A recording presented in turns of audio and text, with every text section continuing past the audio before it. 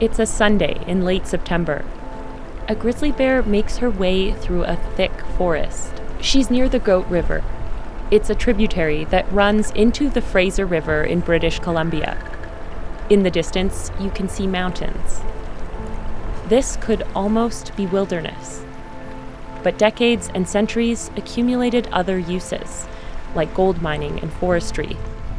There's a village about a 45-minute drive southeast from where the bear is. Around her are access roads running through this forested area, and at least 2 people are nearby, a hunter and a guide. The bear walks near a forestry road. The people see her. Maybe she doesn't see them or smell them. Maybe she does, but she doesn't know to be afraid. Either way, it's too late. They shoot.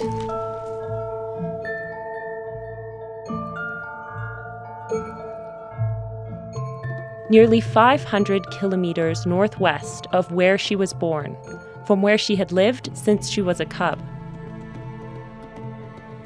She dies here in British Columbia, near the Alberta border, just 2 months after being moved here from her home range. She's 6.5 years old when she dies. Her death is legal. British Columbia's trophy hunt will end in just a couple months. But for a lot of people, this grizzly bear isn't just any bear. She was called Bear 148.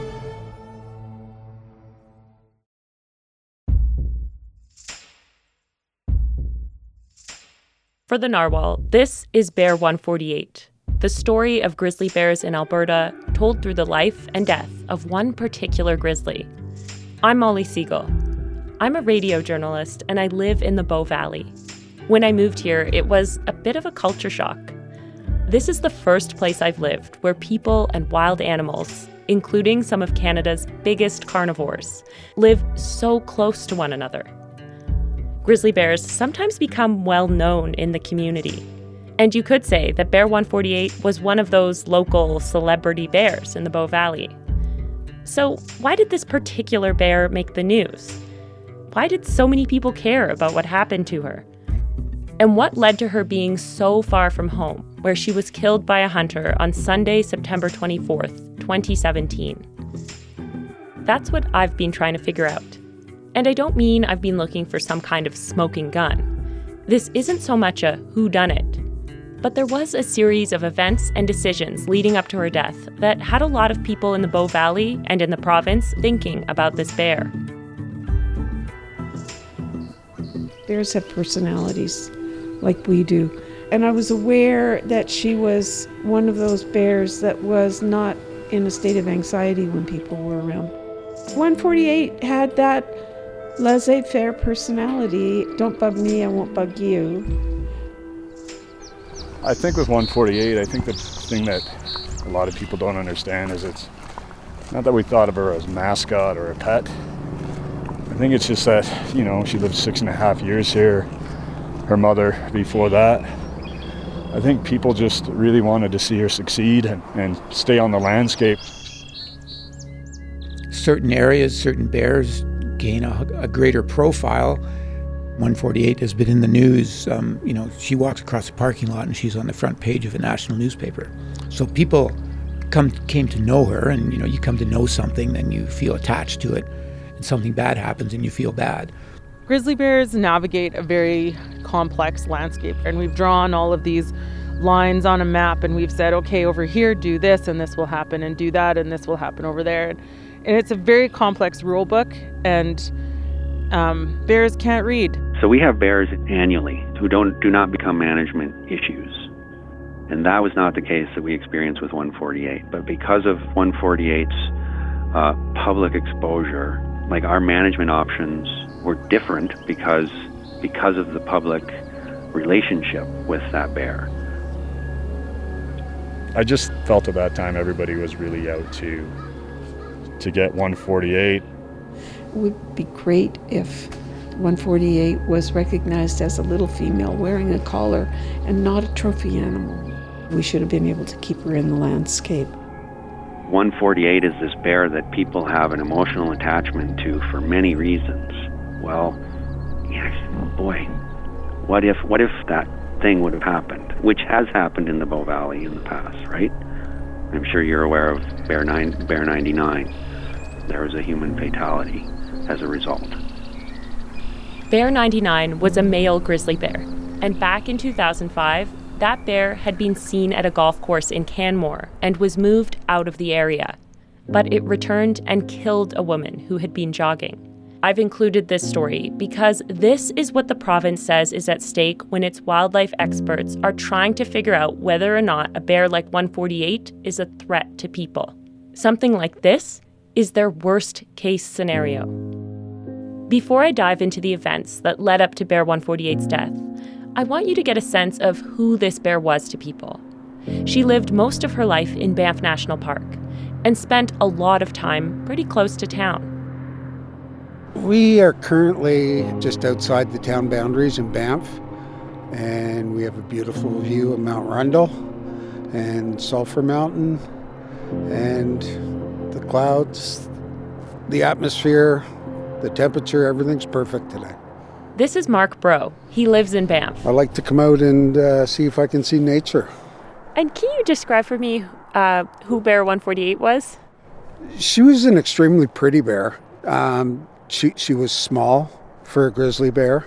She was just beautiful. She had a beautiful face, a beautiful look in her eyes, almost a twinkle in her eye if you could see her close enough. Bear 148 took over her mother's territory, which was basically in and around the town of Banff. Were you able to recognize her when you would see her around? Absolutely. The minute she would walk out, I would know exactly which bear she was. Mark likes to grab a coffee before work and spend some time outside, often with his camera. I saw her at the same pond eating goose eggs out of goose nests, which was probably a highlight for me. I've also watched her in another pond catching fish and eating fish. She would catch one, take it out of the pond, eat it, then she'd head back into the pond and catch another fish. So those were probably the two most memorable.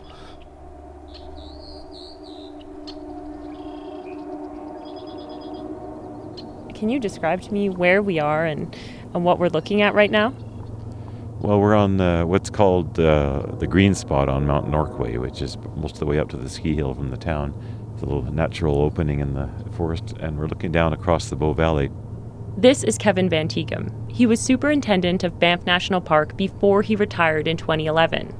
He's also written a book about bears called Bears Without Fear. From where Kevin and I sit, we can see the town of Banff nestled in the valley bottom.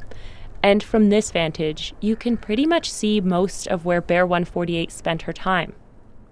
So you can see the Vermilion Lake wetlands, and at the very toe of the wetlands, the town of Banff. And it's sort of sprawled its way across the valley and filled in most of the available habitat between Vermilion Lakes and the highway.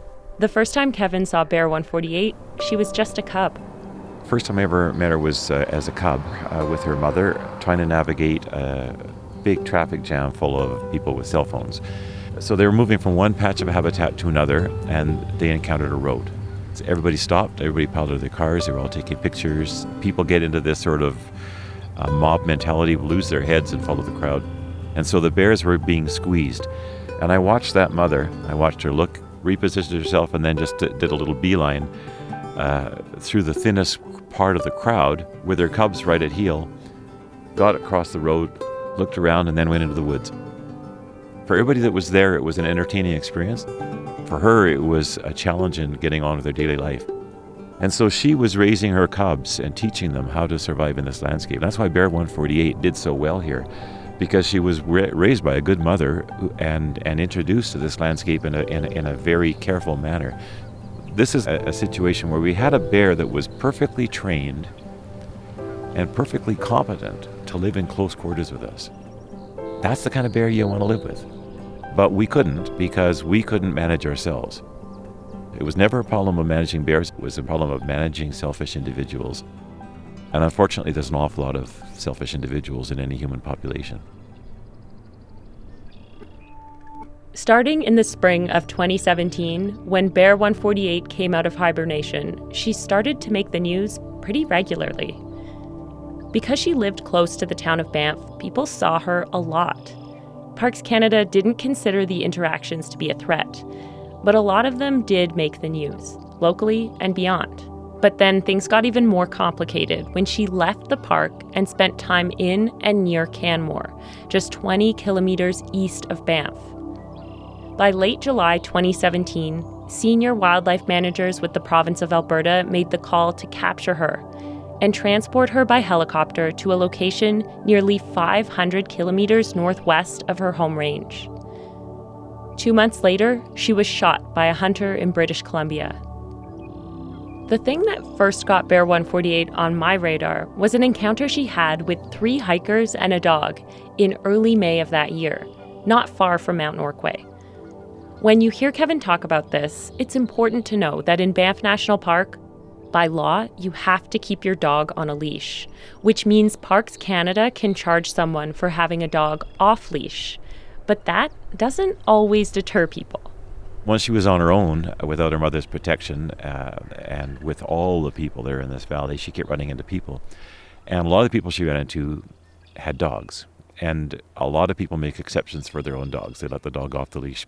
But dogs are dogs. And dogs are basically animals that are, they will charge anything they see as a threat to themselves or to the people they're with, their pack. They'll investigate curious noises and sounds. From a bear's point of view, they're just a pest. And poor 148, she kept running into dogs, quite often dogs off leash, and they chased her. And that's a very stressful experience. From her point of view, that's a predation attempt. And so she really developed an antipathy towards dogs. She didn't like dogs. And I don't blame her one bit, because her experiences with them were all negative. So we started hearing about aggressive encounters between Bear 148 and people. And one of them took place right up near here, right at Mount Norquay. Well, when you look at the details of that account, that dog was off leash. The bear did not chase the people. The bear chased the dog. The dog went to the people. The bear never was focused on the people. It was always focused on the dog. That bear was being accused or being assumed to be a problem for people, where she was actually fairly comfortable with people, but she was really unhappy with dogs. And unfortunately, a lot of people have dogs with them.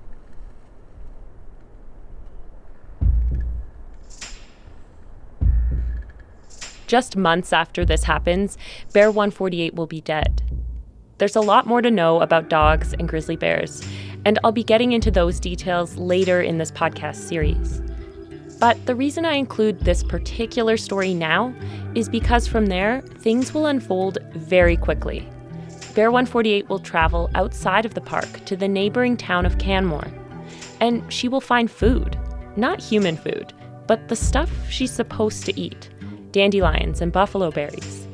But she'll find some of those things in an area where people live and where people like to walk their dogs or cycle.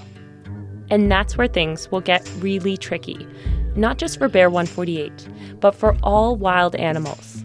Leaving a national park and entering provincial and municipal lands. Inside the national park, there's a different set of rules for grizzly bears than there is outside of the park. I hope you'll join me as I look back at Bear 148's life to try and piece together all of those complicated details about our fractured landscape, about our own actions as people living in and visiting the Bow Valley, or any area with wild animals, and all the little things that added up to Bear 148 dying so far from her home. Thanks for listening to Bear 148.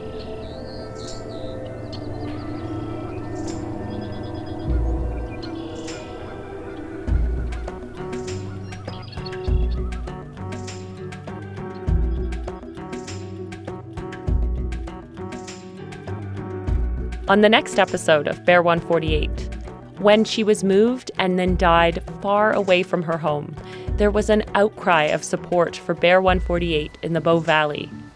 The community was invested because it became a daily part of their life. And when you lose something and you try so hard to keep it alive, it's devastating. And people got angry and there were conspiracy theories, and it's not been something that people have easily moved on from.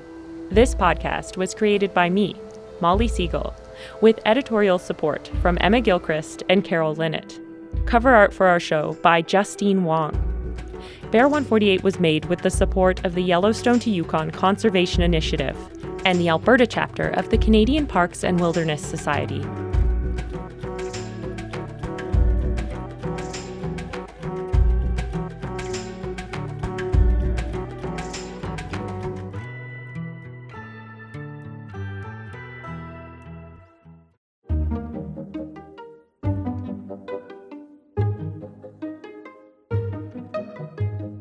Hi, I'm Carol Linnett. I'm one of the co-founders of the Narwhal. And we're asking listeners of Bear 148 to come forward to be members of the Narwhal. As a reader-funded publication, we don't advertise and we don't have investors. But what we do have is an engaged public that helps us produce the independent and investigative Canadian environmental journalism that we're known for. If you appreciate the work that went into this podcast, please support it. Right now, we're asking our listeners to become monthly members, and you can do exactly that at thenarwhal.ca/member. Thank you.